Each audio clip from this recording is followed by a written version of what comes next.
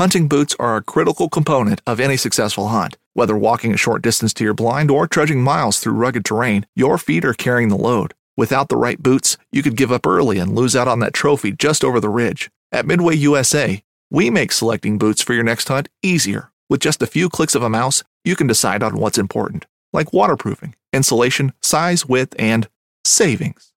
For just about everything for shooting, hunting, and the outdoors, check out MidwayUSA.com. At Midway USA, we know the AR-15 is one of the most popular rifles in modern American history. Known for its modularity and widespread use, it's often considered essential to any gun collection. The essential things you need to run an AR-15 are usually always in stock during shortages, things like magazines and 5.56 ammo. Whether you're looking to buy a new AR-15 or buy parts for your modern sporting rifle, log on and for just about everything for the outdoors, shop MidwayUSA.com.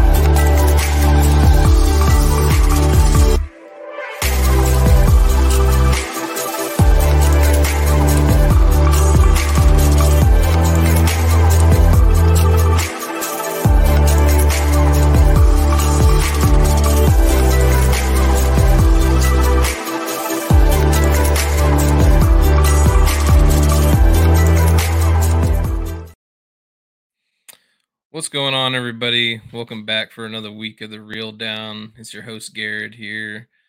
It's just me tonight. Jimmy, I guess, had to work late, so we're moving on without him tonight. Hope everybody had a good week and good weekend. Weather's starting to shift out here. It's definitely starting to move into more fall transition, fall patterns and fall weather.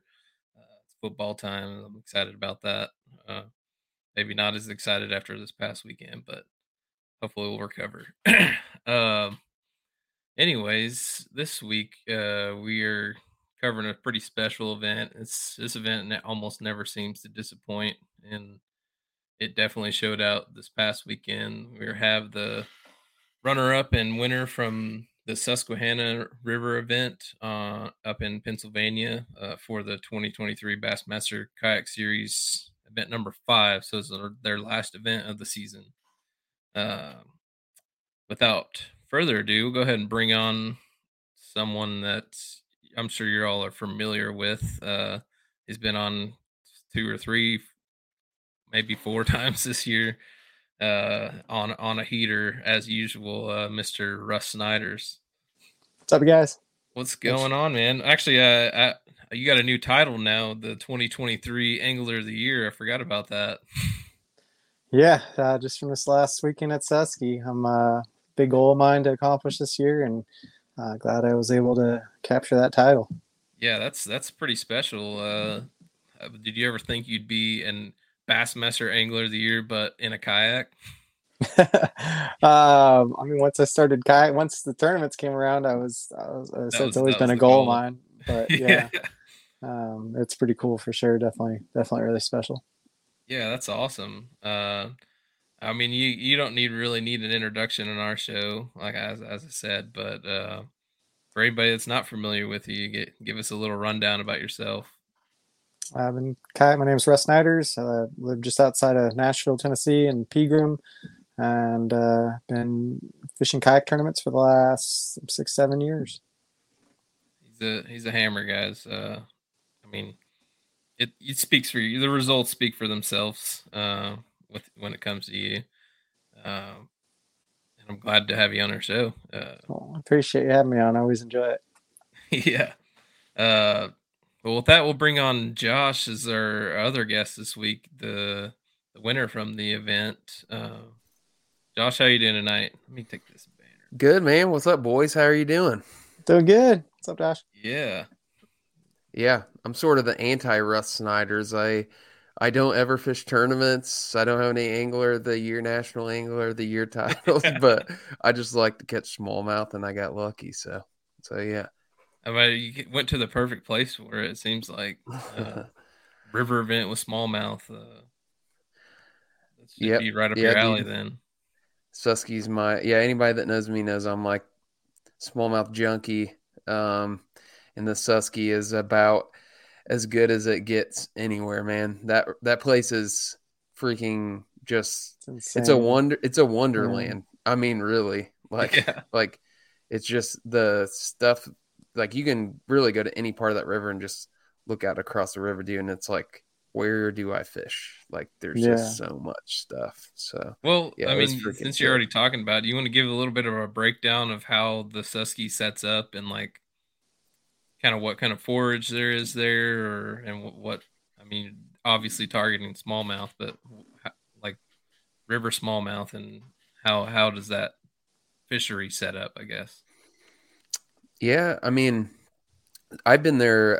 This is my third time this year. It's one of my favorite places to fish. I mean, I'm sort of I would consider myself like a trophy smallmouth guy. Like I travel around all over the Midwest and beyond looking for huge smallmouth. I started the whole like Quest for 23 thing, if you guys have heard of that. Yeah, So Yeah. like it's my kind of life's goal to catch a 23-inch river smallmouth, which I have not done, obviously. So dude, that's tough. um, Yeah, yeah, the Susky's a friggin' beast though, dude. Like it's one of those rivers that if you haven't been there, there's really no words that could do it justice. I mean, I've heard it described as like a mile wide and a foot deep, Mm. which is pretty damn accurate. Like you can pretty Yeah. much jump out of your kayak and stand anywhere in the river. I mean, it's super. Wow. I mean, like most of the time, most of the rivers that I see around here, at least, they're a lot narrower and they're deep. Yeah, I mean, they yeah, got shallow sections and stuff still, but not yeah. like that. Completely. Like it's like a. I would say it's like a huge creek. That's kind of what it reminds me of. It's just Huh. like the like shallow rocky creek, but it has a little bit of everything. It has primary islands. It has this, grass. I don't even, it's like weed islands like popping up everywhere, which Hmm. that's the coolest part of that river. I don't know about how you feel, Russ, but like the grass Yeah. islands are freaking Yeah, all sick. the eel grass, mostly eel grass, a few other different kinds of grass. Also saw a little bit of hydrilla too way up the West Branch. Wow. Yeah, just Yeah. tons of islands. There's a few, a little bit of wood and definitely a lot of, shoals. Some of them are bigger shoals, some of them are more kind of subtle shoals. But depending on where you're at the river, at least where I was, it was the deepest water I could find was about 5 feet deep in the 2.5, 3 mile stretch that I fished. But just Yeah. so many places for them to hide, and just being how wide it is, it's just so easy to float down the river and maybe you don't catch anything right where you're at, but if you just moved across a little bit instead of Yeah. moving up and down, you could move across and come across a bunch of fish. And the Wow. interesting thing too is just how much the watercolor changes depending on where you're at. Most of the time, like one side is kind of known as the clear side, and then the other side is more dirty water, and that dirty Like water on the line kind of shifts same around. mile stretch, like Yeah, on the same across, mile like stretch, instead of moving down the river, you just move across on one and side the of the water river. clarity changes. Yeah, the water clarity changes drastically, Wow. which is pretty typical. I've only been there; it's only my second time there, but from last time and this time, from what I kind of hear, that's traditionally kind of how it sets up. Yeah. What? There's two, like, basically there's two rivers. They're both the Susquehanna, but there's a West Branch and a North Branch, Yeah. and they come together to form the main stem, and it runs basically from like Sunbury down through Harrisburg. Mhm. And from what I've been told and what I've seen, the North Branch has a lot more. It goes up through like upper state New York, and it has a lot more farmland like in it. So like all that typical mud you see is going to be on that side of the river. Normally, like that side of the Runoff river from like stays, pastures and stuff like that. Yeah, yeah, it's it a lot stays siltier. dirtier. Yeah. Yeah, Hmm. exactly. Where the West Branch runs through more of like a mountainous area, and then it's coming down and clearing up the that side. I call it the highway side and the railroad side because there's a railroad track that Mhm. basically runs all in the where the North Branch comes in.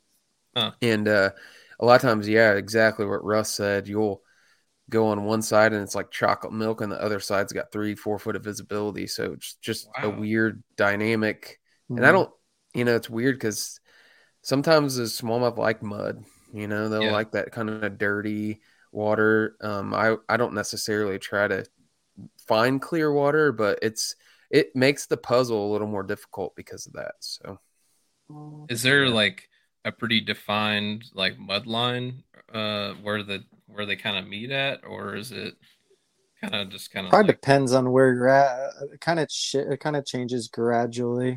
Sometimes a little bit quicker. It's not like a really hard line from what I saw, but that mud line will change. They were released. We had a little bit of rain come through on Friday and Saturday, and also they released a water. There's a right after the two rivers merge together. There's at Sunbury. There's a dam there, and they released a lot of water from that dam, I guess, for the first time this year during the tournament starting Saturday night into Sunday. So that made even the clear side, that dirtied that up, even where there was just a Wow. very So narrow area of clear water, did you have a lot of water flow.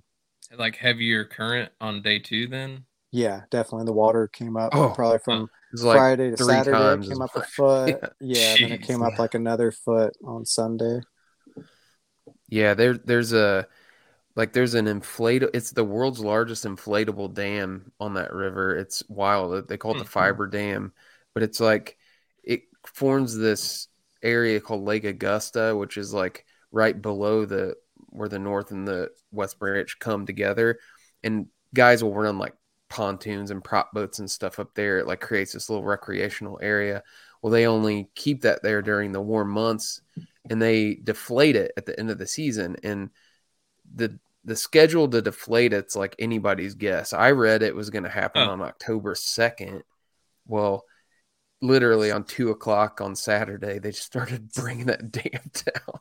Oh, And it God. was like, I had to go back upstream, and I don't have a motor. So like, I was like going back upstream, and I was like, geez, my legs are burning. I was like, what is going on? And then I figured out, I was like, oh yeah, they started releasing that dam The down, and inflatable dam. yeah, it was making the trek back up to the truck a lot harder, but it's an interesting feature on that river for sure. Yeah, So, I mean, altogether, that sounds like a pretty unique river with just how it sets up and all the different features and stuff it has. What are typically like the main types of forage that you guys see on that river? Like typical river forage, like crawfish and Yeah, crawfish, hellgrammites. I did see some bluegill way up the West Yep. Branch. And I heard there's not. Is there? I don't believe there's shad in there, right? Probably a lot of like creek chubs and Yeah. stuff. That type of. Yeah, A lot just of like like kind little of, sucker fish and stuff. Little river yeah. creek Yeah, fish. I don't know what kind of garters or bait fish whatever are they in are. there. Where I was at, you could see some balls of bait. I don't know exactly what they were, but they were definitely some. I don't think they were shad, but they were definitely pushing bait where I was at. Hmm.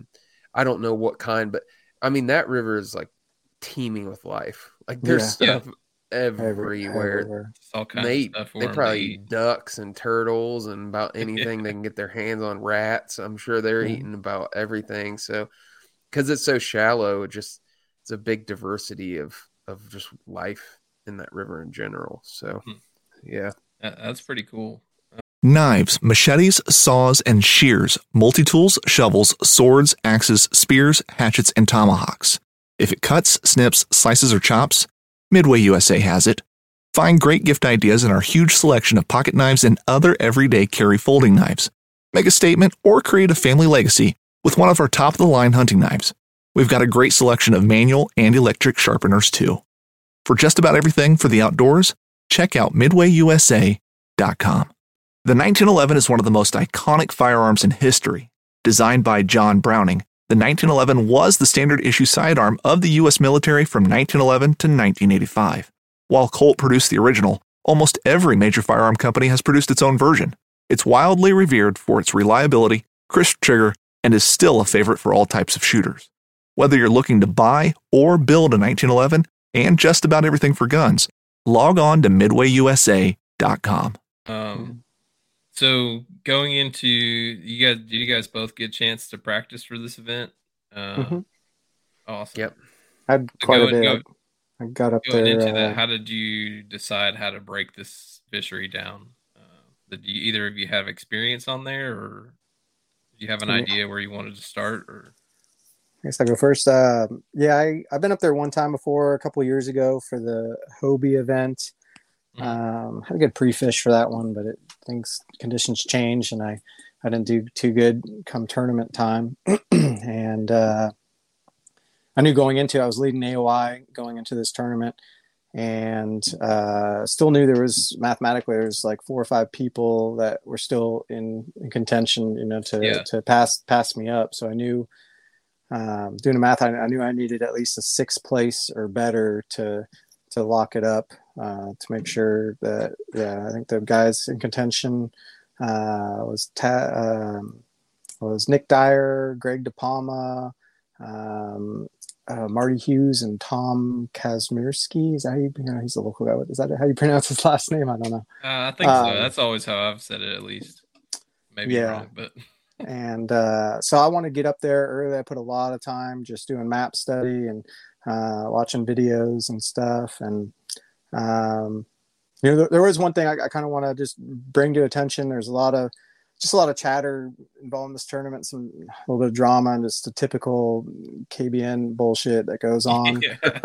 And I did want to take, of course, right? That's what they do. And a lot of times, to be honest, I have a bit of an issue with how they handle things. Sometimes they tend to, will tell one little part of the story on something to kind of create this narrative where people come to assumptions on what happened just by a little piece of the story. And this time it was involved around Jeff Little doing a lot of, he was filming. Basically, we get up there Sunday, and Jeff Little filmed with a number of people, including myself and Christine. I got up there. Christine hitched a ride up there with somebody. She needed to borrow a kayak, and so when I got up there, I was kind of stuck with her in a way, which I didn't mind. She's done a lot for me, and she's she's a great person, great friend of mine. Sure. But yeah, I had to. Me and her were teamed up together to kind of pre-fish together, and she told me, she's like, hey, we're going to do some filming with Jeff Little tomorrow. And, that whole kind of made me think, and I even went to her, I don't know exactly how I feel about that. I've kind of made it a point this last month, even talking to some friends and stuff, to try to really just avoid talking to him. He's a good friend of mine. I actually wanted to make a bunch of baits for him. I told him I was going to make a bunch of baits for him. He did me a couple of really nice things. But I said, I'm going to wait until after the tournament to talk to him. But yeah, but I get up there and she's like, yeah, we're going to do some filming. And I told her, if I do well, and people know I talked to Jeff, they're going to come to assumptions that, they're going to try to discredit my accomplishments by saying, well, Jeff Little, showed you everything or whatever. And talking to her when we talked about it, and like, anybody Jeff Little really knows you, I don't know that Jeff Little is a guy. So he's a YouTuber that is a local. For those of you who don't know Jeff, he's a local angler up there. He's been kayak fishing he's one of the pioneers of kayak fishing. Really, he's been doing it for close to 20 years. That's his home water. He fishes up there a bunch, and he also works for Torquedo, which is one of my main sponsors. And a lot of times before, not just this tournament, but a number of the tournaments, he'll go up there and film people's pre-fish and film people during the tournament. And I've seen a couple of the ones he's done for you, like Kentucky Lake one, and there was one in like Alabama or something. A few times. It's pretty cool footage. Like, I like watching them. Dude, he's awesome. He's just an awesome guy in general. He's one of my favorite people. And I just appreciate any time, somebody's willing to take the time, especially a sponsor or something like that, to take time to go out there and film me and edit the stuff. And he's just such a positive influence on the sport of kayak fishing, and just the stuff he has out there. And there's probably nobody out there that helps grow the sport as much as him. And, I kind of felt like after kind of rationalizing it, I kind of felt like I owed it to him to spend a day out there and help promote Torquedo. And and do some filming with him. So I went out there, did some filming with him and Christine. I said he did bring a few rods with him. Majority of the time he was filming. Yeah. But a few times it's he kind of did. hard to be out there and not have a rod with you. Yeah. What other times he did, during the tournaments and stuff, like the NC when he filmed me and stuff, he didn't have a rod then. I think during the tournament he filmed Drew, and he didn't, obviously didn't bring a rod or anything when he was with Drew, but he did bring a rod with us, and he did. We fished a few areas. Christine kind of picked a spot, and we did a downstream to upstream float, covered about 5 miles. And, after we did that float, I already knew right then and there, like, all right, well, this is an area I will not be fishing in the tournament. I made a conscious, decision. That's because, and anything that he threw, the stuff that he was using and throwing was the same stuff, that he uses in all his videos, anything like that. There's no secrets, no surprises. It's just all, his little crankbait and his top water jerk shad and all that. But he posted a couple videos of me, did a video of me and Christine, put up a couple reels, and next thing you know, everybody's up in arms because they're saying, it's an unfair advantage that he was out there. And like I said, he's not a guide. The rule is you can't pre-fish a month before the tournament with a guide. So he is not a guide. He's a local angler. And that's all just like any, it'd be the same as like going into a tackle shop and talking to a guy at a tackle shop that was a local angler, or seeing a bass boat out on the water and talking to him. It was a local angler. So, So people were upset about it though. And I mean, I can understand where people. I do. I understand, and I get it. I get why people were upset. But no rules were broken, but I feel like I was kind of the center point of the criticism on KBN, and not just this time, but a number of times they've come out and said things about me that might have been factual, like one little piece of information. Like when I got disqualified for fishing in a marina that had a sign that I didn't see, but they'll take that and they'll spin it and they'll turn it around. Next thing you know, I have people coming at me saying I'm a cheater, or that they're really disappointed in me. And then I have to have conversations with a lot of people that are at times close friends of mine that are misled by what these guys are saying and doing. And that's something that I've been kind of quiet about, but I'm standing up for myself now. And I'm saying that it's not okay to do that. It's not okay to try to take down the people like myself or Drew Gregory or Jeff Little, or for that matter, even Chad Hoover. There's a lot of the people that are attacking, but if you start attacking these people, who are big influences on the sport, they're the ones that are help growing the sport. And if you tear them down, and then even the tournament directors, I feel bad for Steve Owens for all the bullshit he had to deal with. I can't imagine how much he's got to deal with. Yeah, it's like, and that's, a lot of times they do this knowing what the truth is, but knowing if they can take one little piece of something and make a story out of it and create drama and create this narrative, it's going to get ratings, it's going to get views, and it's a really self-centered thing to do, just to burn other people and tear other people down for their own personal interests and benefits. It's really disheartening, and it is trolls that get to dictate like what is out there, and it's hard to combat it once it's already out there. It is, and I'm just out to say that the area I fished was an area that, if anything, Christine helped me. I was pre-fish with Christine. We'd fish. She'd pick a spot a day. I'd pick a spot a day.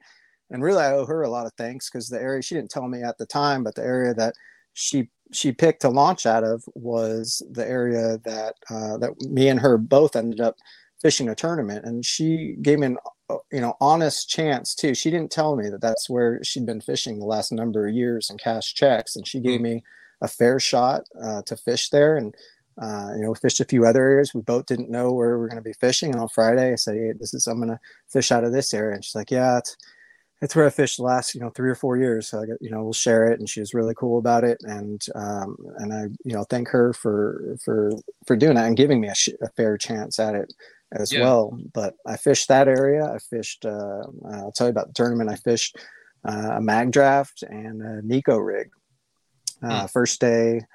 And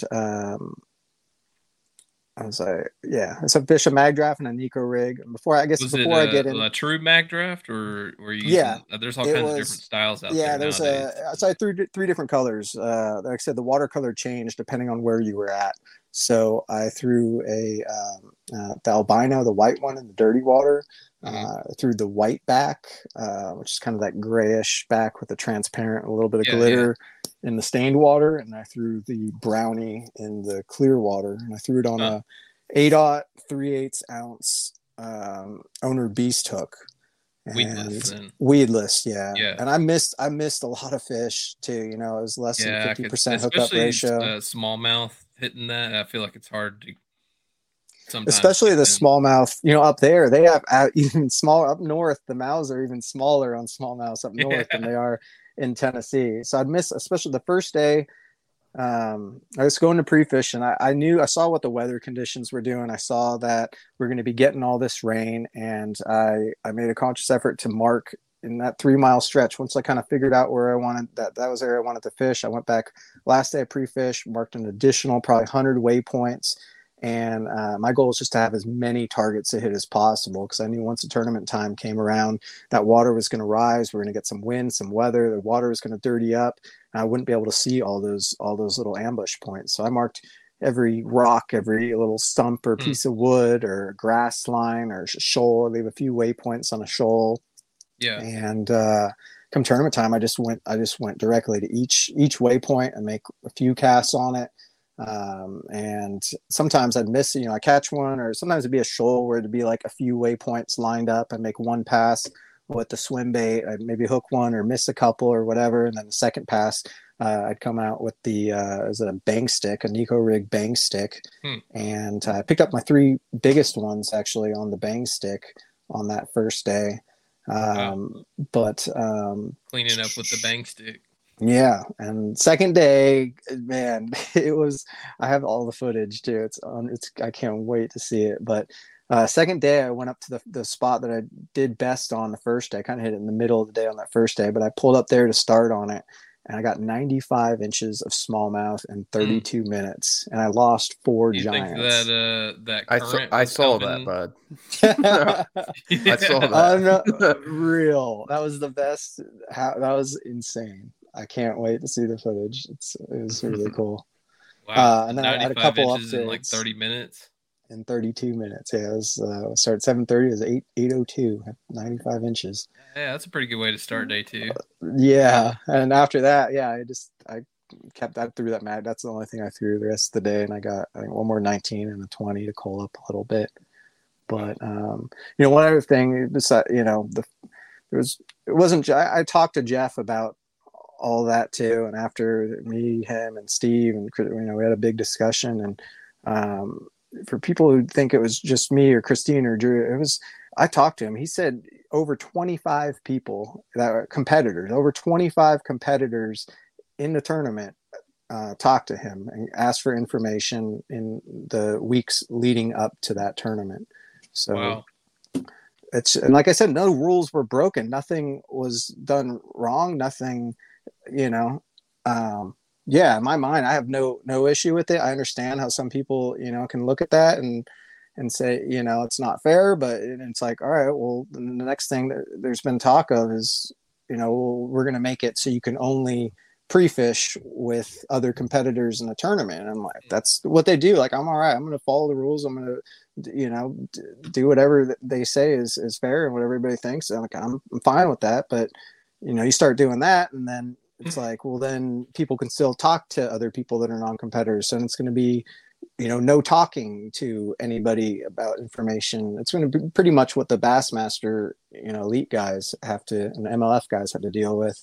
Yeah, which, if you guys want to do that, it's fine. But there's a consequence to pay if you're going to do that, and it is going to take some of the fun out of the sport, and it's going to make. True.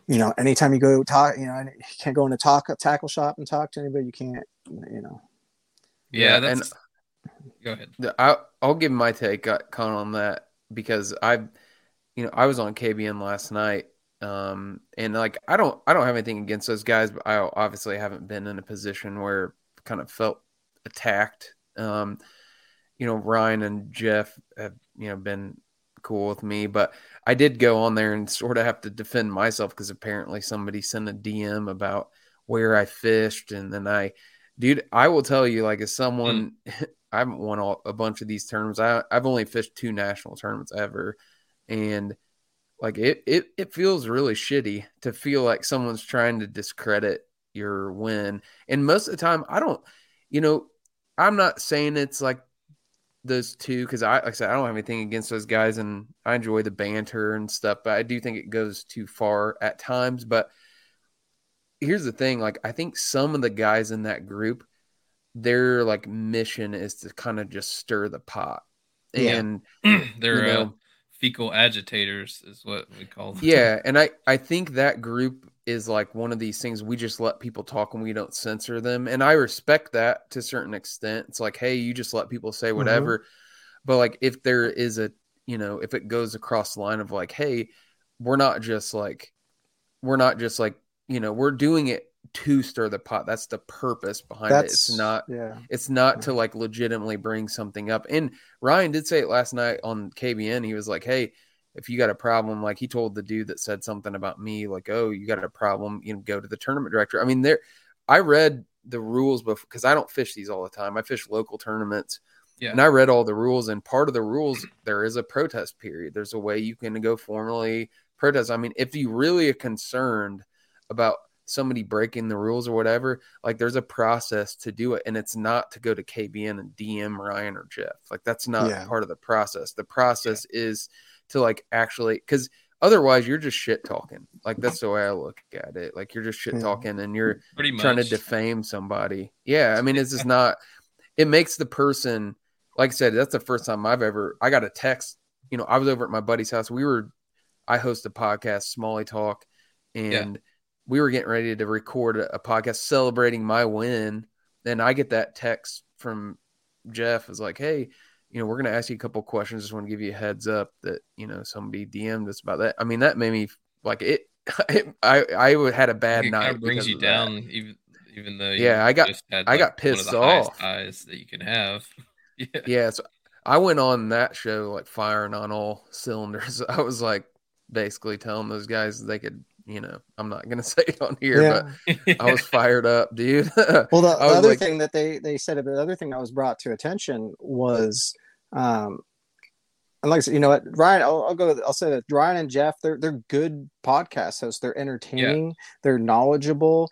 They also do a lot of good to the sport and bring a lot of things to light. And for sure. And they get a lot of attention, and it's a good show. But the thing is 90% of it's a good show, and the other 10% is really what they get their attention. Is stirring the pot and saying, like I said, they're kind of like the CNN of kayak fishing, where they'll take one little piece of information and create this narrative. I mean, another thing that they said was, and they put my name in the mix, was Stormy from Dakota Lithium. He's the rep for Dakota Lithium batteries. Yeah. He went out, and I had no idea. He went out on a guide trip at the Susquehanna about a couple weeks ago. And they insinuated, it doesn't look good, which maybe it doesn't, but they say, it doesn't look good when you got the Dakota Lithium guy going out on guide trips, insinuating that he's giving us a bunch of waypoints. And that's not the case. I haven't talked to Stormy in a month. Yesterday was the first time I talked to him in a month. The first thing I asked, because I was getting accused of having waypoints sent to me by Stormy, which is definitely not the case. And I asked Stormy, I'm like, did you give any, before I talk about this, I want to make sure you did not talk to anybody on our pro staff. And he assured me that he did not talk to a single person giving waypoints. But when you go on a podcast and try to paint this picture of me that I'm getting waypoints from Stormy, and that Jeff Little's the reason why I'm doing well in this tournament, they'll give one little piece of information and let people make up their own mind of what that means. I don't think there's any doubt you're a freaking hammer for us. I mean, I know that, but that's what I'm saying. When I have people coming up to me, and I hear it from other people. I talked to Christine, and she's like, "Yeah, my friend." I won't name people, but they're like, "Yeah, what's up? I heard Russ is like a cheater. I heard he cheats all the time." And that's what then I have to deal with that. It's like, I take a lot of pride in in in just following the rules and being a good person, and my integrity is important to me. So when people do things to make people question my integrity, like, I'm not okay with that. Especially since like part of your livelihood, I'm not speaking for you on this, but maybe part of your livelihood is your sponsors Yeah, and yeah. your tournament performance and all that. So like when they're dragging your name through the mud like that, that hurts your It sponsors affects and your, me. It affects me. yeah, It it does. affects you in a lot of more ways than And just your, my integrity and reputation is way more important to me than any tournament wins or any yeah. of those accomplishments. That's the most important thing to me, and I try to treat other anglers on the water with respect, and I make a big deal about that, you know. And I feel like if a lot of these people that are saying this stuff realized how much time on the water that you spend and how hard you work to get to where you are on in these tournaments, then they'd be like, okay, yeah, he's not buying waypoints and doing this kind of. He doesn't need to do that Yeah. from what experience that you. Whether you're just looking to stay warm during a hunt or need maximum concealment, the clothing you wear can make or break a hunt. At MidwayUSA.com, we understand hunting clothing has come a long way with more meticulously crafted camo patterns, advanced scent control technologies, and weatherproof options to withstand the elements. Hunters have to wait until their favorite season, but shouldn't wait on gear, which is why Midway USA offers super fast shipping. When you're ready for your next system, log on to MidwayUSA.com. This upcoming concert season will be all about the boots, and Tecovas is your stop for the best in Western style. Tecovas has seasonal and limited edition offerings this spring and summer, including men's and women's boots, apparel, hats, bags, and more. All Tecovas boots are made by hand in a time-honored tradition with timeless styles that are always on trend. And Tecovas has first wear comfort with little to no break-in period. It's hard to find this level of comfort paired with this level of style. Stop by your local Tecovas store, have a complimentary drink or two, that's WCB style, and shop new styles. The smell of fresh leather and friendly staff are at your service. Many stores even have leather custom branding to make your boots truly personalized. And with regular live music and events, there's no in-store experience like it. If you can't make it into a store, just visit tecovas.com. That's TECOVAS.com. They offer free shipping on all boots, as well as free returns and exchanges, and ship right to your door. Go to tecovas.com and find your new favorite pair of boots today. Have Yeah, well, I appreciate you giving me the platform to talk about this and go on a little rant and defend myself. Yeah, no worries. I appreciate that. Well, back to fishing. That's over with. Had the chance say what to I need that. to say. All right. Well, back to fishing. Josh, we hadn't heard about your pre-fishing. We kind of got Russ's pre-fishing and his day one, day two kind of breakdown. But so give me a little bit of a breakdown of how you approach pre-fishing, and then we'll go into like day one and day two. Yeah, sure, man. So I going there, I had mentioned this is the third time I've been there this year. The other two times I have a jet boat, so it was real early spring. We took the jet boat down there and ran around, and that was like pre-spawn time. They were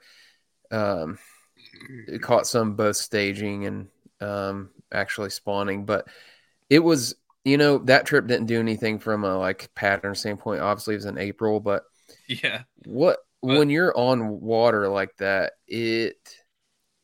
especially the spawn, it really tells you a lot about like how the river sets up, because you start to see like where fish are coming from, and you start to see like, okay, well, they're spawning here, they're staging at this creek mouth, and like really what it's doing is making the river like shrink, because that river is so freaking huge, it's overwhelming. And I had been there about a month and a half ago, and I fished with my dad and my brother. We do like a father-son thing, and we were there for, I think we fished 3 days, and I took the kayak and the jet, and we were like, same thing. It's like the pattern didn't really help me much. We did crush him on that trip. Like we had 101 inches in 3 hours one evening. So it was, Dude, it was wild, dude. It was absolutely nuts.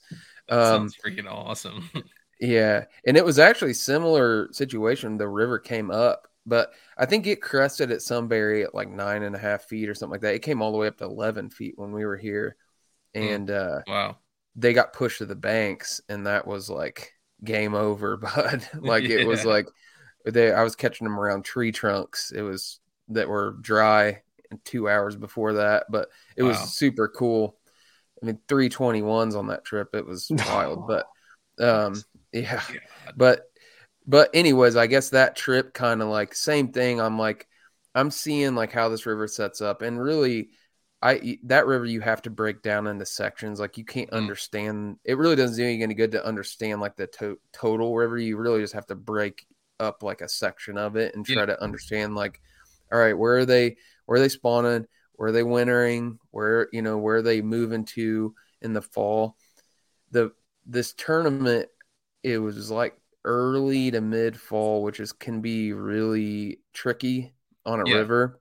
Yeah. Because like when you think of like fall, like as like you're entrenched in the fall, like, everybody says they're wolf pack, and they weren't doing that. Like I didn't really see a bunch of fish trailing when I was catching fish. Like they Most weren't of the like time I don't see that kind of activity until like November, kind of almost early December is when I start seeing a lot of that stuff. But yeah, the water temps were still like 70 when I got there. It did drop because we had a cold front come through. I think that was probably around, low 60s where I was at by the time I left. But there definitely wasn't this like, oh man, they're in fall patterns, because you can really hammer them when they do that.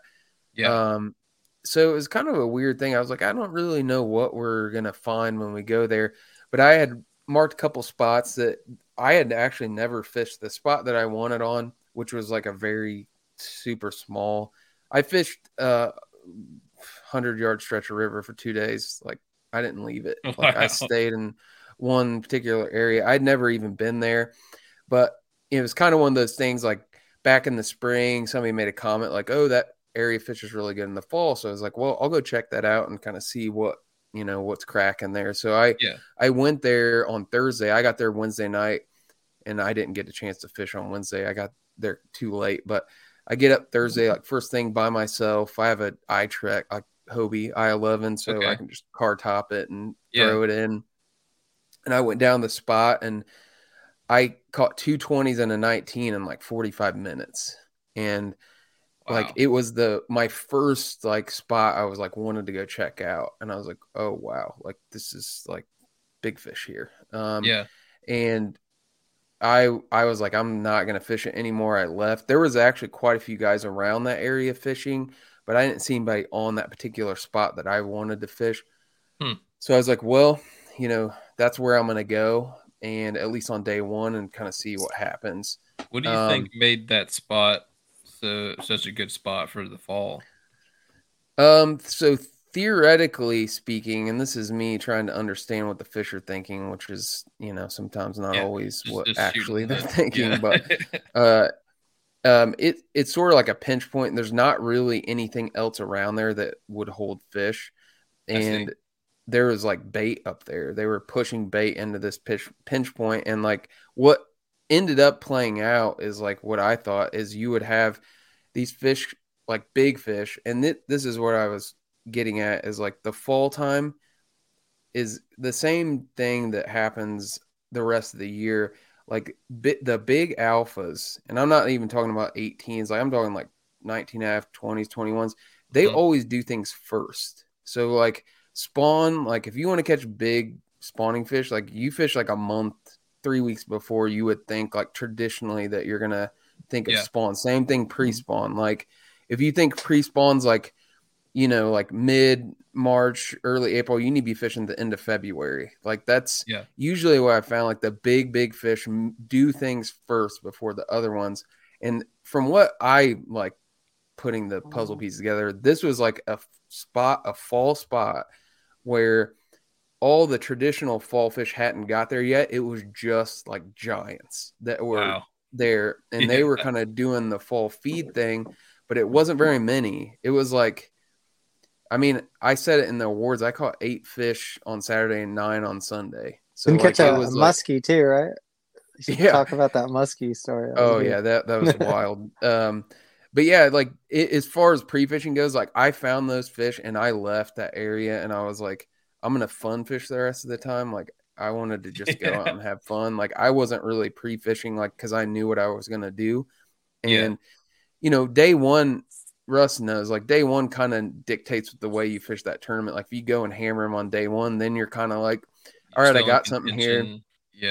Yeah, but you have to start somewhere. You got to have some sort of like game plan to go start. And then a lot of times you'll just kind of like let the fish dictate what you do the rest of the day. And then you can kind of like figure it out from there. And I just happened to go there on day one and just what I saw in practice ended up, happening during the tournament. So that was sort of, I guess, just to wrap up the practice. I actually had caught another 20 in a complete 30 minutes down the river on practice day 2. And then the second day I went way up on the North Branch just to like check it out because I'd never been up there, and I caught like 2 18s and a 19 and about 100 12-inch fish. It was like full of dinks, but yeah, that was kind of my practice. So I kind of knew like, all right, man, I'm going back to this spot and I'm gonna like sit on it and see what happens. That was kind of the way I Did you develop any kind of pattern per se on this spot, or were you just kind of like cycling through different types of baits to try to get? Yeah, I caught them different stuff in practice than I did during the tournament. I caught one. I throw like a nose hook fluke. That's like my favorite thing to throw. It's super versatile. I throw it a lot. Guys like locally here, it's called the shrink over egg. Like it's just what like I throw it a ton, and I use it a little bit different than a lot of people use it. But I caught 2 on that, and then 1 on like I think a little flat-sided crankbait. I was throwing like bait fish imitating type stuff. Like that's what I was focusing on. I wasn't throwing anything crawfish imitating, but I went into the tournament like I didn't really know what I was going to catch them on.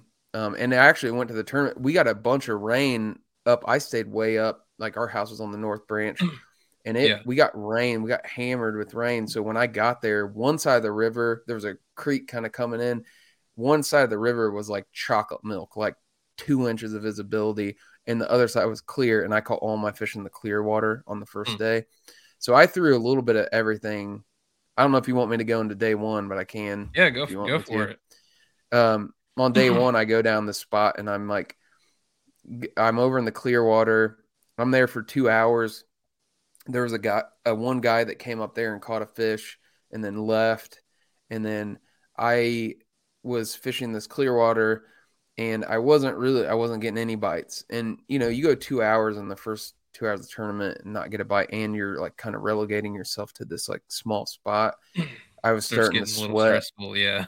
Yeah, starting to sweat a little bit. And guys had, kind of heard like guys were catching them on swim baits. I heard that like several people were like, yeah, we catch them on mag drafts and stuff. Well, I had a bull shad I tied on the night before, and I was like, well, I'll just throw this bull shad. So, that was like what I was catching them on. I caught 4 pretty quick. I think I had 4 by 10-30. Wow. And what size bull shad are you throwing? Like the 6-inch baby bull shad or the 6-inch? Yeah, 6-inch resin bull shad. It was like full size. Nice. Yeah, so I ended up catching 4 on that by 10-30. So that's 3 hours in the tournament. I got 4 fish, and one of them was like a 17.75, which I knew was not going to cut it. But I was like, whatever. It's a filler fish. And then that's when Russ was that. A 17.25, it's not going to cut it on this one. Yeah, dude. I knew that was a trash fish. I got to get rid of that. Yeah. And then that's when I hooked into that muskie. I thought it was a flathead at first because there's like a bunch of catfish up in that spot. And I hooked into that. And this muskie, dude, freaking absolute giant. Biggest muskie I've ever seen in person. Like, dude. It's like, I mean, it was massive, dude. And keep in mind, I'm in an inflatable. Yeah, that thing just like spinning you around in circles. It didn't spin me, but I pressed my button on my reel and just like letting it run, and then but it kept jumping, it kept coming out, and it was like I've caught a handful of muskie in my life. I've never seen one jump like vertical like that. Like it was like tail walking. What? And it was like every time it'd take your breath away because it was just so big. And I was like, there was a little scrub island like behind me, and I was trying to like, pedal back to like kind of let it wear out and just drag it up on that island and get my swim bait back. And it inevitably jumped and got my line wrapped around its gill plate. I think that's what happened, and it just cut me off. So you lost your bull shad, and I lost my bull shad. Yeah, 4 fish, really, with one that I definitely needed to cull, and I'd only gotten 4 bites all day. Like that's all I'd gotten. So I went through my lost your bait that you're catching everything on. Yeah, which sometimes it doesn't matter. That particular time, I was like, it shattered my confidence. I was like, I was like, dude, this is not good. Like, especially I was like that kind of sucks too, losing like a trophy muskie like that. Oh, I didn't care about the muskie, dude. I just wanted that bullshit back. Yeah, I didn't care about the muskie. I was like, I don't even know if I'm gonna take a picture of this thing. I just want my bullshit back. So I ended up fishing for 2 hours without a bite, and I went through I have this little. I don't fish swim baits, dude, but I had that box with me because I'd heard swim baits were kind of hot at that tournament, and I pull it out and I'm like digging through there. I had like big S waver. I threw that. I threw a couple other things. I could not get a bite, dude. And I was like starting to spin out. Like I was like, oh man, really? I was going through all these scenarios in my head. Like if I don't catch 5 fish a day, I'm just going to go home, dude. Like I'm not going to sit here with 4 fish. Like there's no way I'm going to, do well. Not the way that this event set up, at least. Like 4 fish is not even you're not even going to have a chance at this one. Yeah. So I kind of gathered myself. I went over to that island. I got a drink, ate a little snack, and then I went through that box and I saw that I actually have it right here. It's Mag Slow. I don't know what color that is. It's like a. Did you leave the feather on? I did. Yeah. Yeah. I left the feather on.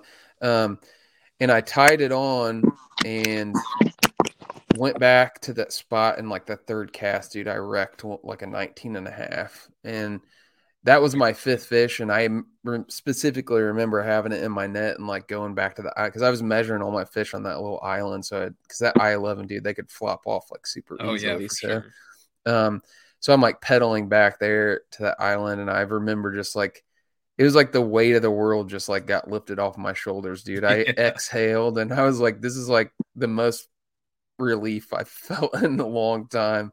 So I did that, and then I ended up going back to the spot, and I caught like 2 or 3 more and culled both of those, and I think I had 96.25 that first day. So I knew I didn't upload any fish till I had 5. I didn't look at the leaderboard. I had no idea what anybody was doing, and as soon as I did, my wife texted me. She's like, "Oh my God, you're in the lead!" And I was like, I was like, shut up. I just need to freaking concentrate here. So I felt good after that. Was my day 1 though. So I mean, you and a ton of other people smashed them on day 1. You had like, I'm trying to go down the leaderboard here. 12th place still. Drew had 90 inches still, all the way down to like, what does 85 inches get you? 30-something place. Like 85 inches is usually a good day, and that's way down there. I mean, not super far, but still in this event, like top 25% of the field had 80-something inches or better. Yeah, it's pretty wild. Doesn't surprise me. So. Healthy fishery, lots of big fish caught. So going into day 2, you had the lead going into day 2. And Russ, day 2. Russ, you're sitting in 5th, day 2. I saw you there, bud. So I was on your heel. Yeah. Well, do you want to talk about your day 1, Russ? Sorry, man. I'm not trying. Hold the whole story. Oh, you did? Okay. Got you. You can talk about day 2 then, dude. So. No, I already did. Day 2. Hold on. Everybody's dying. You guys hear me okay? Yeah, Yeah. you're good. Okay.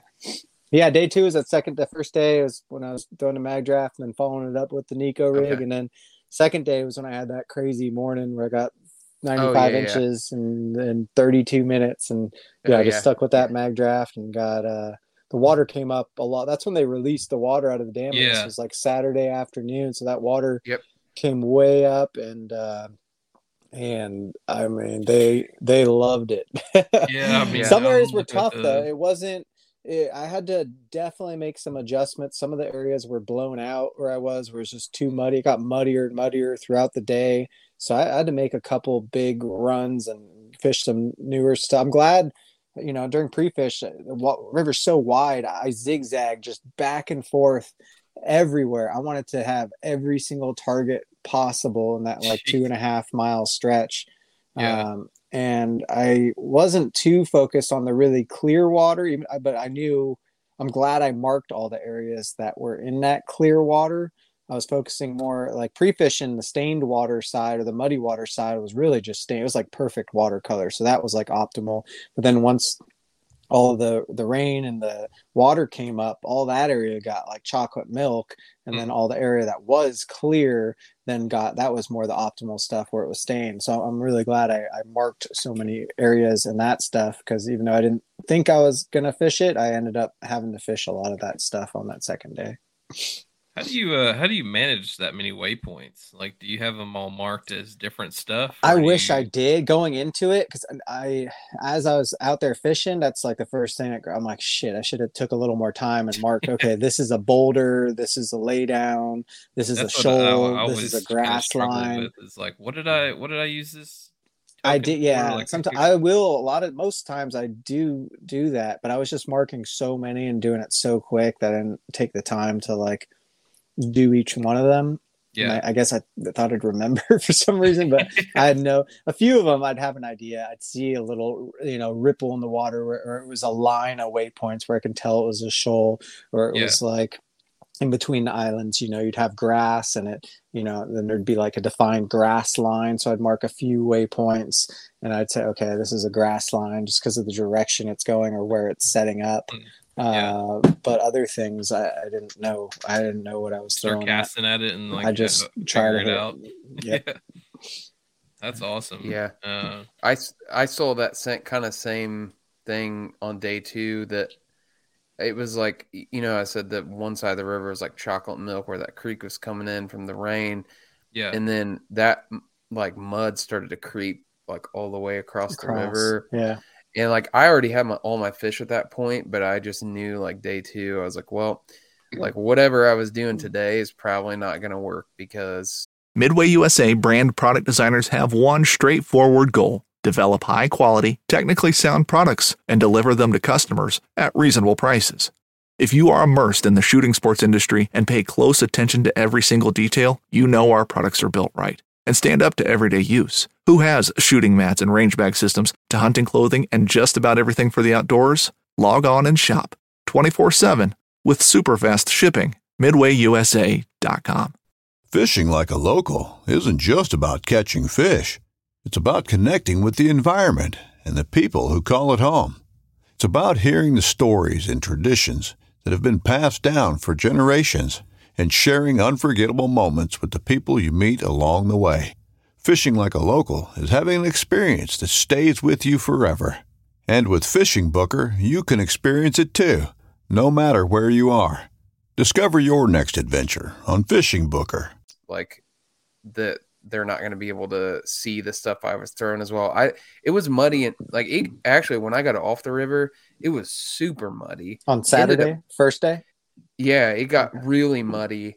Like when I got off the river, like where I launched, I couldn't even like see the rocks like right under the water, and I was like, oh man, this is going to be real bad. And then when I got back the next morning, it actually cleared up some. Really? So wow. Yeah, it had cleared up. I mean, you can kind of tell I'm like up probably farther than you, because it was like stuff was happening before, and then that was like starting to happen. So I was like, when I got in my truck, on the like I do like a little tournament diary for our podcast, and I was recording. I record like on the way to the tournament, during practice, before day 1, before day 2.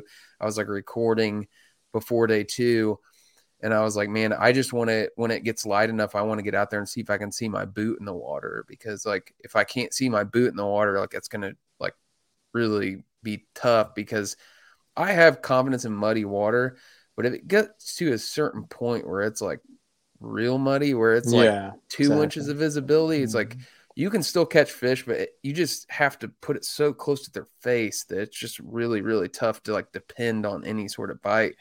And especially I feel like with smallmouth, where a lot of the times they're visual feeders. Totally. Yeah, very visual. Yeah. But I got there and I was wearing waders that morning because I was cold as shit the day before. So I put waders on and had Under Armour and crap on. So I was like, I'm not going to be cold today. And I put my boot in the water, and it was like barely light enough to kind of make out the depth, and I could see my boot. And I was like, all right, I'm going to be okay today. But I threw a jackhammer literally all day on day 2. I went back the same area and like just hammered the absolute shit out of it, and threw 1,000 casts with that jackhammer. And what color? I did. I have it right here. It's like black and red. Oh, cool. Yeah, that's what Jody was throwing, a black one too. That's an adjustment he made on the second day. That's smart. Yep. If it's muddy, that's kind of my like go-to. I'll throw like black and blue, black and red, like something dark. But it's not super muddy, then I go with like a white and chartreuse sometimes. But if it gets sometimes it gets even too muddy for that, and then you got to go with that black, probably. Yeah.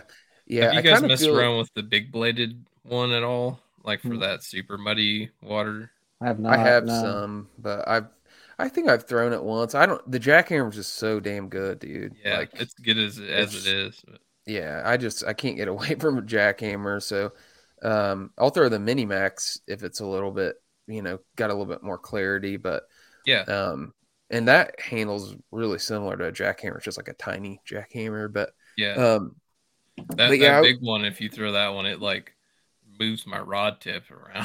That thing's got some thump to it.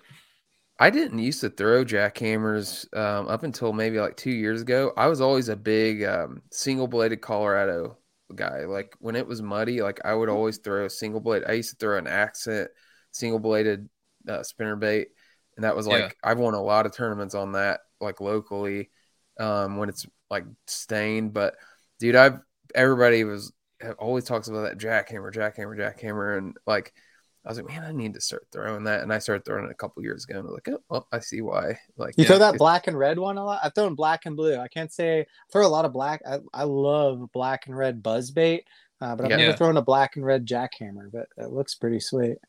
Yeah, I throw that a decent amount. I mean, I don't know that like color for me is like dark. I see colors as more like dark and light. Like totally. Or transparent. There's like 3 things, like transparent, and like solid dark, or dark. Yeah, exactly. That's kind of the way I classify colors. I mean, some guys, now I have seen it.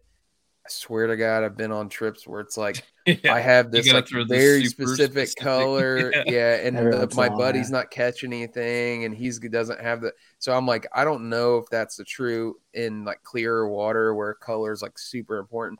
Dirty water, I think it's more to. Honestly, the jackhammer is good because the vibration it puts out, like in it, when you start reeling a jackhammer in it, like immediately starts thumping. Whereas like some of those other chatterbaits, they won't right away. So I think that's what makes pop them and do that kind of stuff too. Yeah. So I mean, whatever. But I threw that thing all day. I did my very first fish on day 2.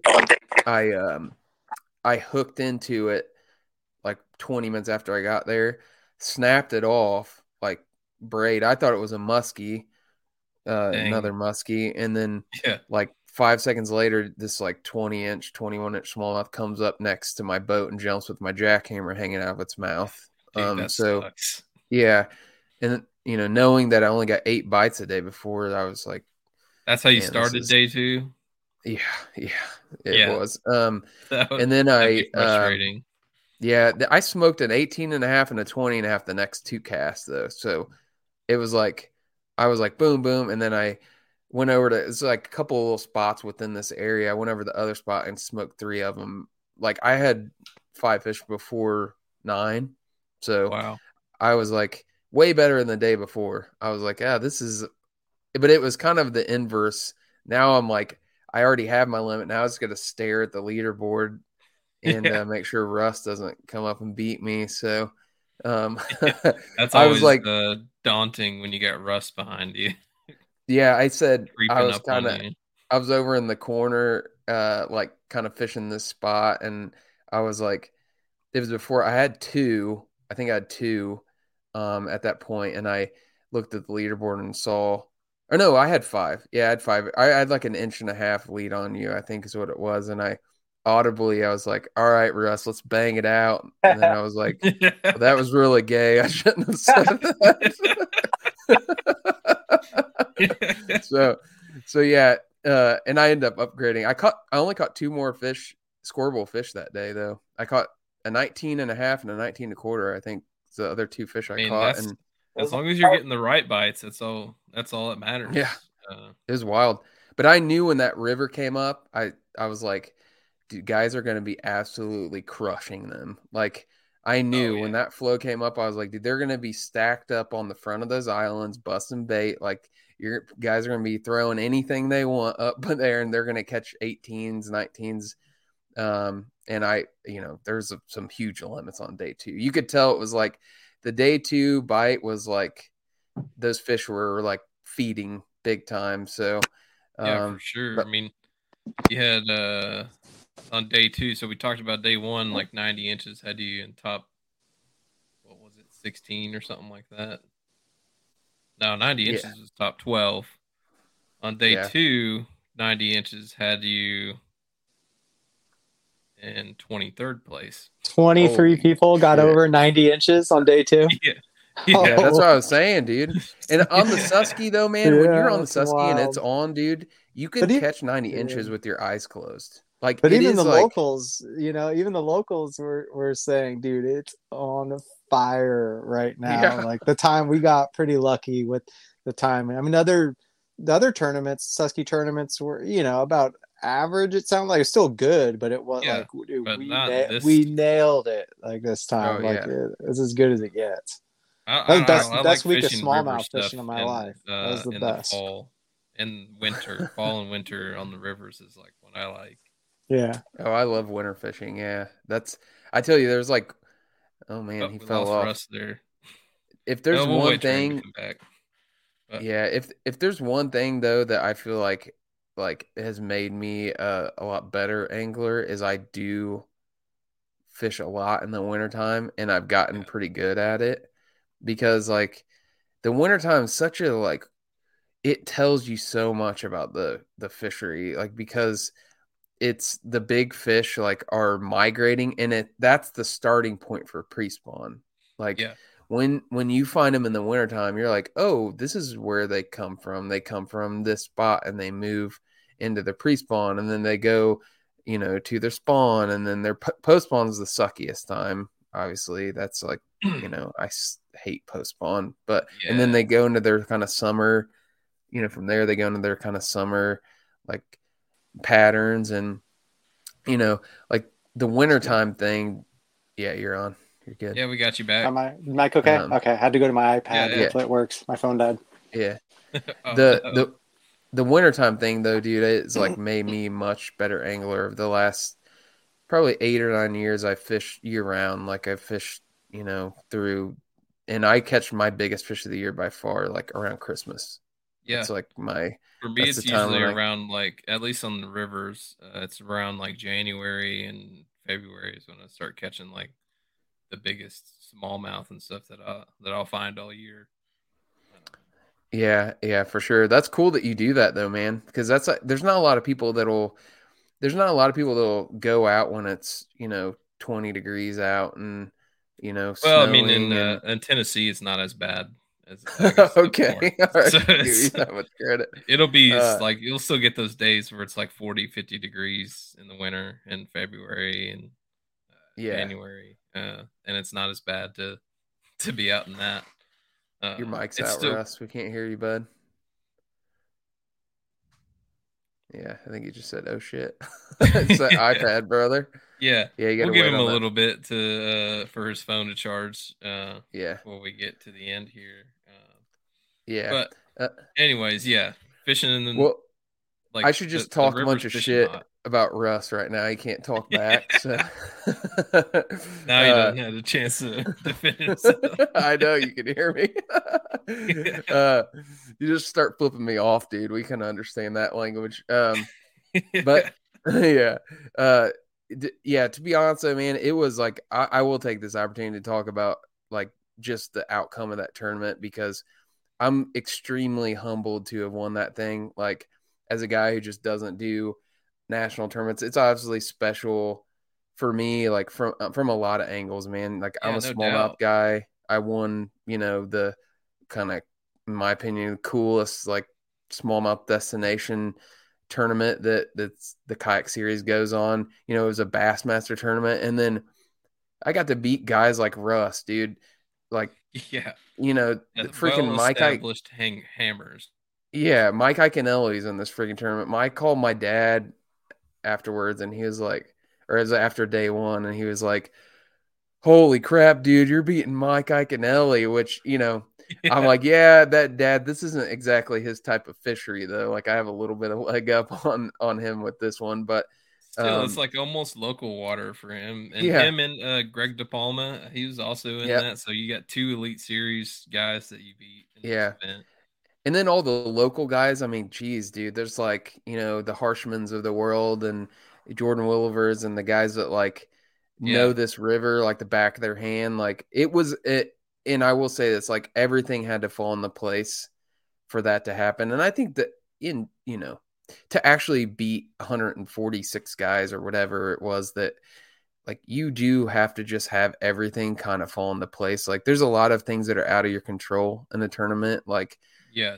I was But telling on whatever KBN last night. variables you can control and execute on, if you're hitting on Yeah, all cylinders, then yeah, uh, you can make it happen. But yeah, yeah, like you're saying, it sometimes it just has to fall into place for you. It ever yeah. does for me. I, I'm always a shit show. It's just there. yeah, yeah. Whatever can go wrong.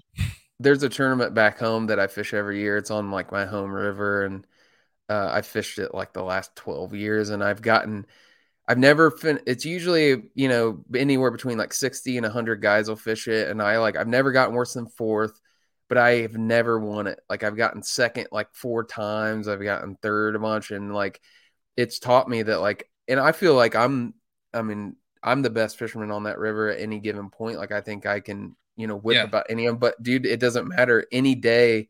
You just have to have everything go right. Like all would have taken is one of those big fish jumping off that bull shad, dude, and it would have like wrecked me.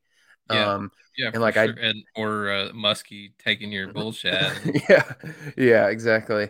But maybe it was a blessing in disguise though. So maybe you needed to make that yeah, adjustment to that the mag mag craft. slow. Yeah. It Yeah, it could have been, man, but I think it just like it was cool. Everything happened. I brought home the trophy, and like I'm just soaking this up, man. Like I'm just really trying to enjoy it. My kids were watching that thing on the awards on TV, and they didn't know I was going to win it, and we're like going berserk. yeah, My wife sent me a video of them, and like yeah. it's That's like, cool. dude, this is cool. Dad like won this thing. Like Yeah, it was fucking awesome, dude. Like it's so cool for that to happen. So I'm just soaking it up, man, and like taking everything I can in about it. And yeah, dude, yeah. it's a cool Take it all experience. in. That's.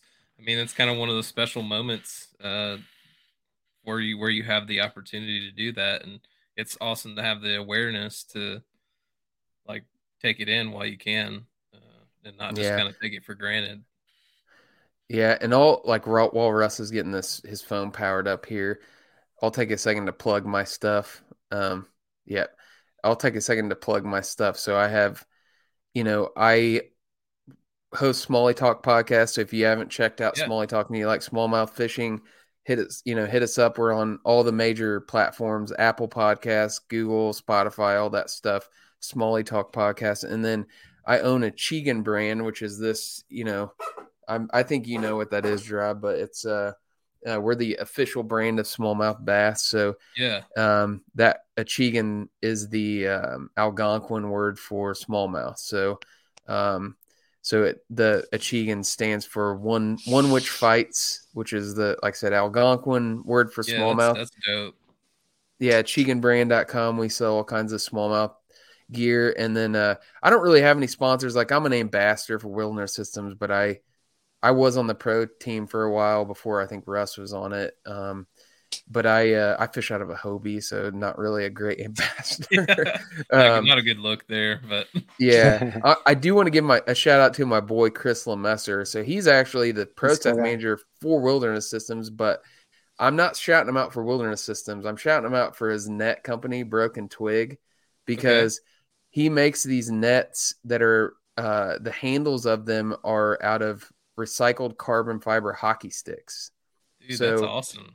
Yeah, he gets and he's sent me a bunch of them through the years. I have like 4 or 5 of them in my garage, and I have prototypes of his and stuff. And like, I had whispered to him about making an extension handle for the Ego nets with one, because I was like, everybody has Ego nets. I was like, dude, make one that goes in the Ego net. And he sent me a prototype, and that's what I netted all my fish with during the tournament. So I wanted to shout out to Broken Twig nets.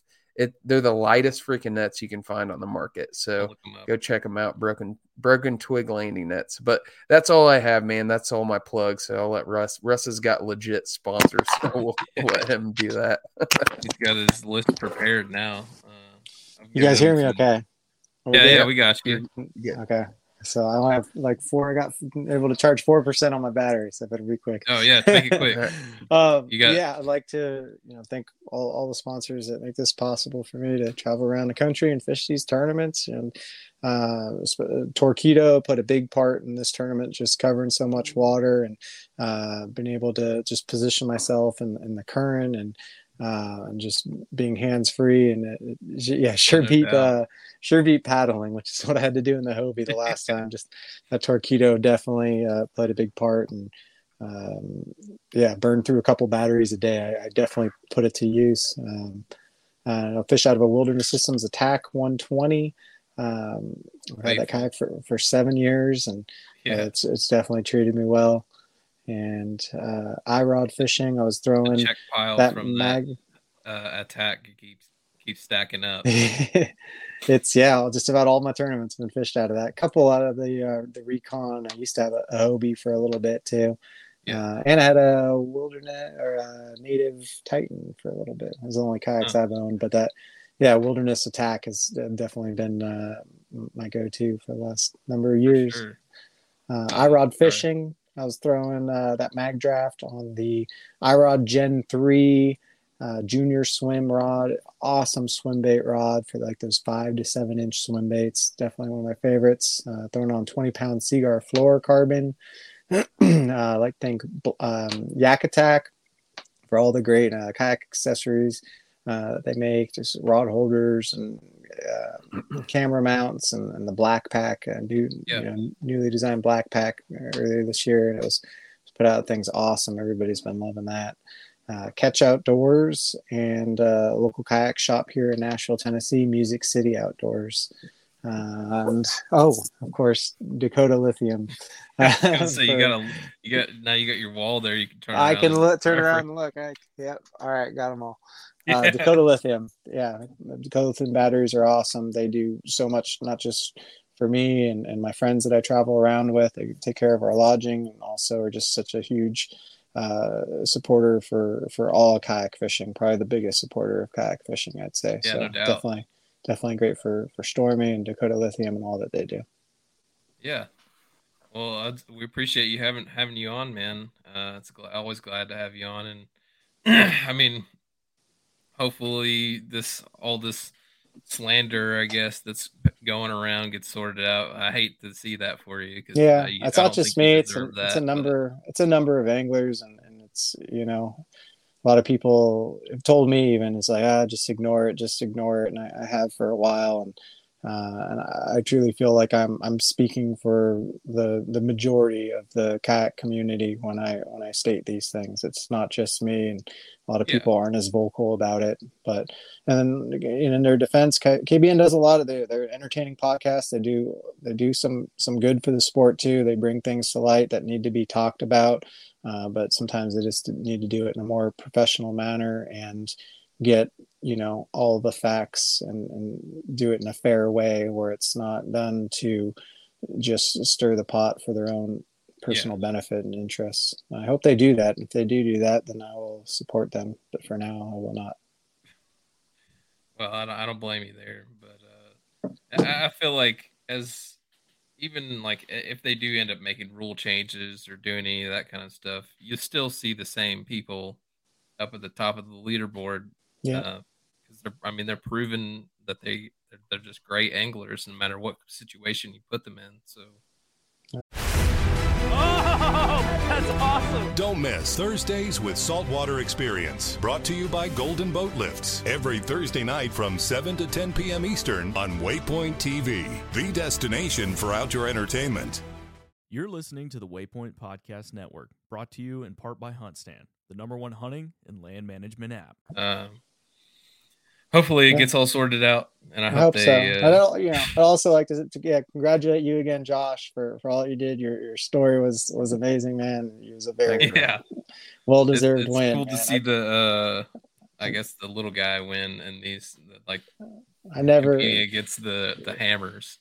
No, I never mind losing to to somebody like you, who just carries himself well and just seems like a really genuine nice guy. So thanks, dude. I'll see you at the championship. I think died. we lost him. If I can find some freaking smallmouth, I'm gonna make some noise out in Oklahoma here in March. On 10 killer. Oh, that's another thing that the schedule got released yesterday for Bassmaster, and it looks like they're going back to Susquehanna, but at a different time. It was July 28th or something like that. I had it pulled up. If there's water, it'll be good, dude. It's just that time of year you can get low water, so we'll see what happens. Last year, the Hobie event, there was literally no water in that river, and it was super frustrating. Although now I know how to fish it when there's no water. I learned the hard way. You gotta go find pockets, but dude, I'm not fishing anything but the Susky and the July 27th and 28th. Yeah. That's like can be one of those times where it can be really good, or it could just be like no water. So that's an hopefully interesting. They get some rain, because it sounds like the current and everything there. I mean, most rivers fish that way anyway, but that current really turned it on day 2. I mean, the whole event really. Oh yeah, dude! Like you get flushed with some water in any river. It's gonna be really good for a period. Like once it tapers off and it starts to head back down, can be tough, really tough. Yeah. But a rise on any river, dude, for smallmouth, like it fires them up because it gets all that critters and stuff flushed up out of their holes, and that food's floating everywhere, and they go berserk for a little bit. So yeah. But so you ended up 194 inches, which is like, I don't know, one of the best. Crazy, yeah, that's like a killer smallmouth limit. I was told that was the two-day record on the Susky. So oh really? So, yeah, that's even cooler. Yeah. I mean, this is probably record breaking in general for total fish. Total fish and total limits of above a certain inches and stuff like that. I mean, 170 inches was 85 inches a day. Had you at 30th place. That's pretty wild. Yeah, I know, man. To me. Yeah, have you been to Susky? No, and it's on my bucket list for sure. You need to go whenever it's got some water in it. Look at the flow. I mean, you can hit me up, dude. I'll tell you what's good and what's not as far as when to go. But it's the Susky set up to fish extremely well over probably the next 7 or 8 years because the spawns have been like crazy good over the last few years, and those fish are just starting to get more and more plentiful, and it's only going to get better than it is right now. Like that's it good is, news. It's good to hear.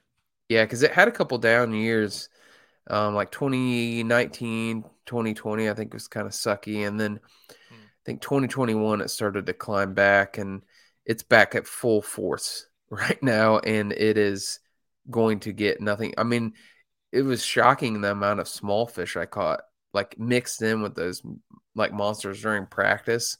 Like there was a ton of small fish that are just what kind of like limits and stuff do they have on that river? Do you know? catch and release only. Oh, really? Huh. Yeah. Yeah. So the main stem is catch and release only. If you go up above the main stem into the branches, you can keep fish. And they usually don't have that in bounds. But this tournament, they had a bunch of the north and west branch in bounds. And then put the lower limit where the Juniata comes in, which you can usually fish down into Harrisburg. You couldn't fish Harrisburg this time. So it was a kind of a different stretch that was in play for this one. It was interesting, but if you go the main stem, those where it's at, like the main stem from the Fiber Dam all the way down to Harrisburg, it's like you can't miss. You can put it in any place. Yeah, any and place. just zigzag around the can, river, and and you can wreck them, dude. Like you can wreck them. I mean, in certain places, you might not wreck as many 19s or whatever, but like 17s and 18s, dude, are just like that river is flush with them, man. Like that's crazy. Awesome. That's cool that it has the forage and everything to support that too. Yeah, it's a cool river, dude. Highly recommend it. So, well, I'll have to make a trip out there sometime, and I'm looking at these nets too. They're pretty sweet. Chris's nets are really cool, dude. So, yeah. Well, cool, man. I appreciate having you on and having the opportunity to talk with you about your win here. Yeah, dude. Yeah. Friggin' your excitement about baby home. I'm gonna. This is gonna be off. Yeah, it was riding around the car with me the last couple of days. I was just showing random people. But we lost Russ here, but again, congratulations to him for winning the Angler of the Year at this event. That's also a pretty cool. Yeah, that's a really big accomplishment, dude. That's consistency, dude. That's what wins those. So yeah, no doubt. Well, I got a couple of tournaments I got to run through here that happened over the weekend. Let me get these pulled back up. Not as much, as typical stuff. You're welcome to stay on if you want to, but I'll probably drop off, man, because I'm gonna go eat some dinner with the fam. So well, I appreciate having you on again. Yeah, man. Yeah, for sure. Anytime. Again, sometime about fishing the Susky sometime. Anytime you want to talk about smallmouth, dude, just holler at me. So, all right. The smallie guy. Hell yeah, dude. Well, good meeting you, dude. So, we'll talk soon though. So yeah, we'll see you. All right, man. See you. Bye. All right, starting to wrap up this show here. Awesome having those guys on. They're great people, and unfortunate to see what's happening with Russ and Josh too. People trying to slander and degrade their wins and their accomplishments, but those guys are great guys, and it's awesome to see what they've been able to accomplish. But without further ado, we got some other events that happened over the weekend. We had the Ontario Kayak Bass Trail 2023 Hogtober Challenge. As a 3-day tournament. Dang, 3-day.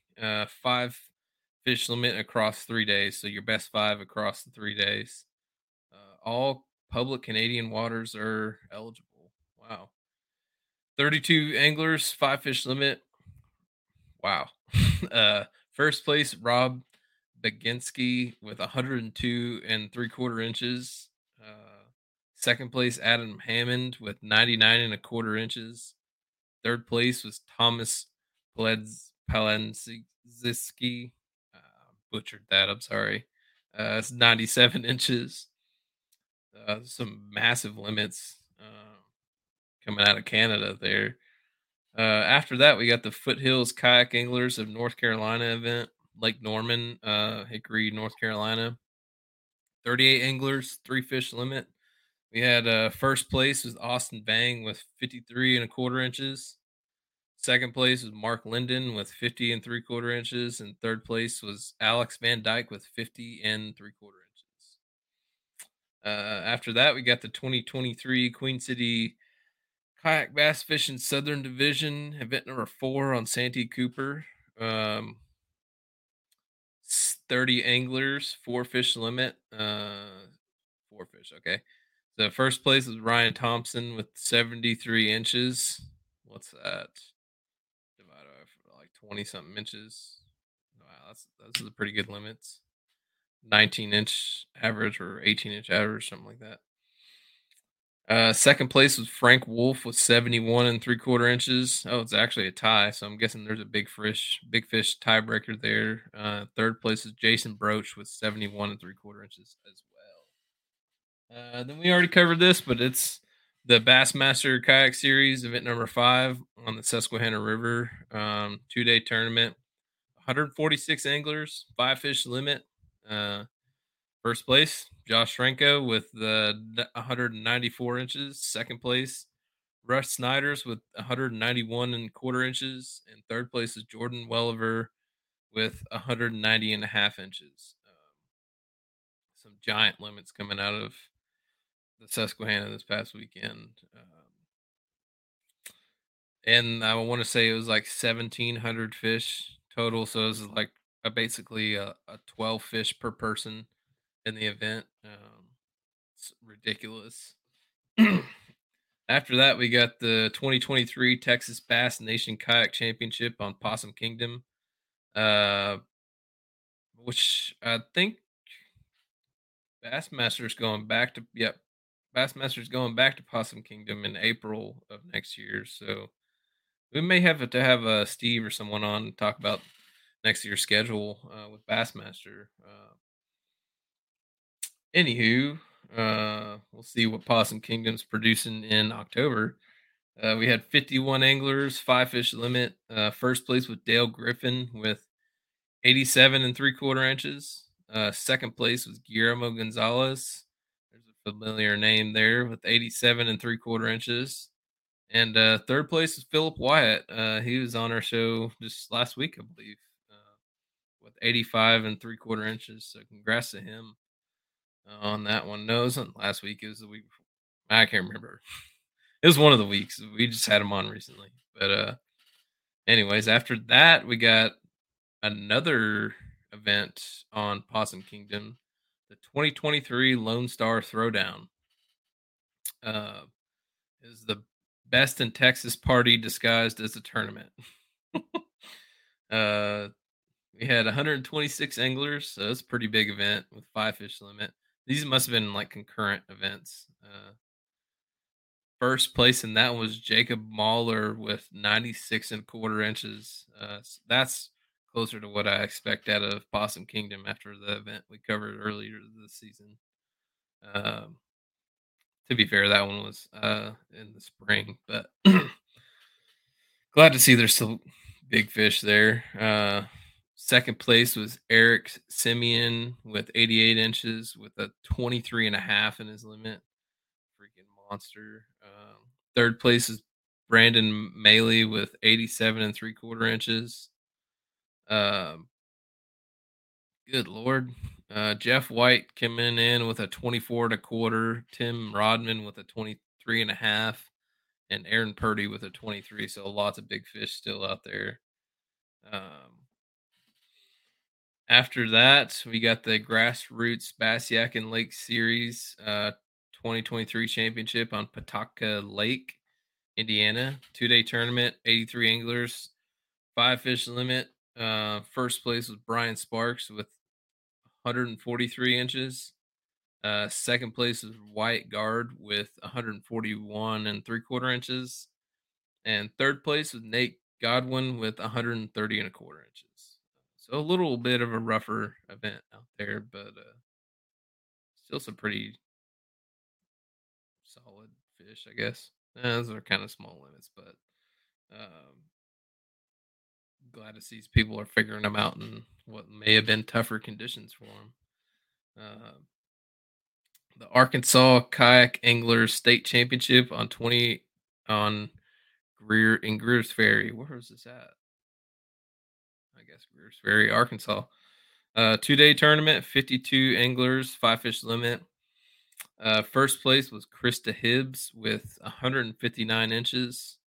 Second place was Chris Jones with 158 inches. And third place is Bruce Stafford with 155.5 inches. So that is it for our wrap up. It sounds like all the championships and stuff are getting done this past weekend and probably for the next couple weeks. But for the most part, most people's seasons are starting to wrap up, getting closer to the holidays. I know there's a couple tournaments that'll still be happening. We got one in December on Del Hollow. That's a good one. That if anybody's listening, they ought to make it out to that. We usually have like 100 or so anglers show up for that. But other than that, it's starting to get the time where we start getting schedules released. Bassmaster released theirs. From what I've heard, Hobie's going to release theirs soon, and I imagine they're going to do it at the TOC in November coming up. And we got KBF Trail Series Championships coming up, I think on Gunnersville. Probably going to have Chris or Russ back on after that event. And probably after the TOC. So we'll see what happens with that. But good luck to everybody else fishing championships. And with that, we'll see you next time. Without further ado.